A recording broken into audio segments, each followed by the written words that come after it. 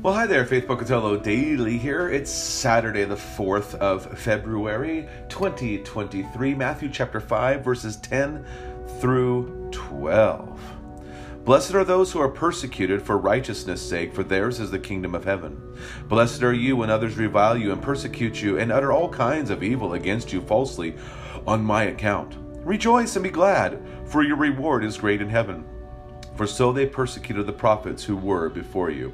You know, this kind of reminds me of when we encounter people from different races, different nations, even different demographics, at different parts of even our own country, or certain preconceived ideas.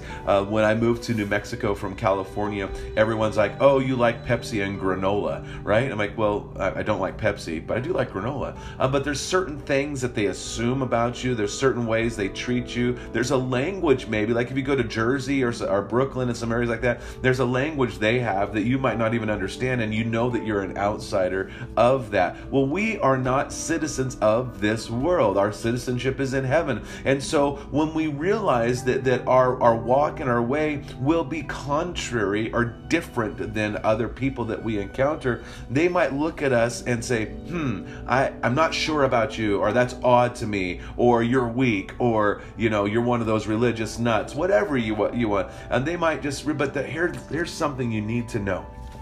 When they have trials and tribulations, when they get the cancer diagnosis, when their child is wayward, they will seek you out and ask you to pray.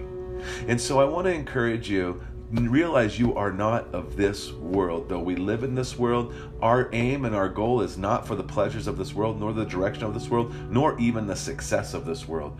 Our desire and goal is that the kingdom of God would grow and that Jesus Christ would be magnified. So may God richly bless your day. Enjoy Jesus. Go and share.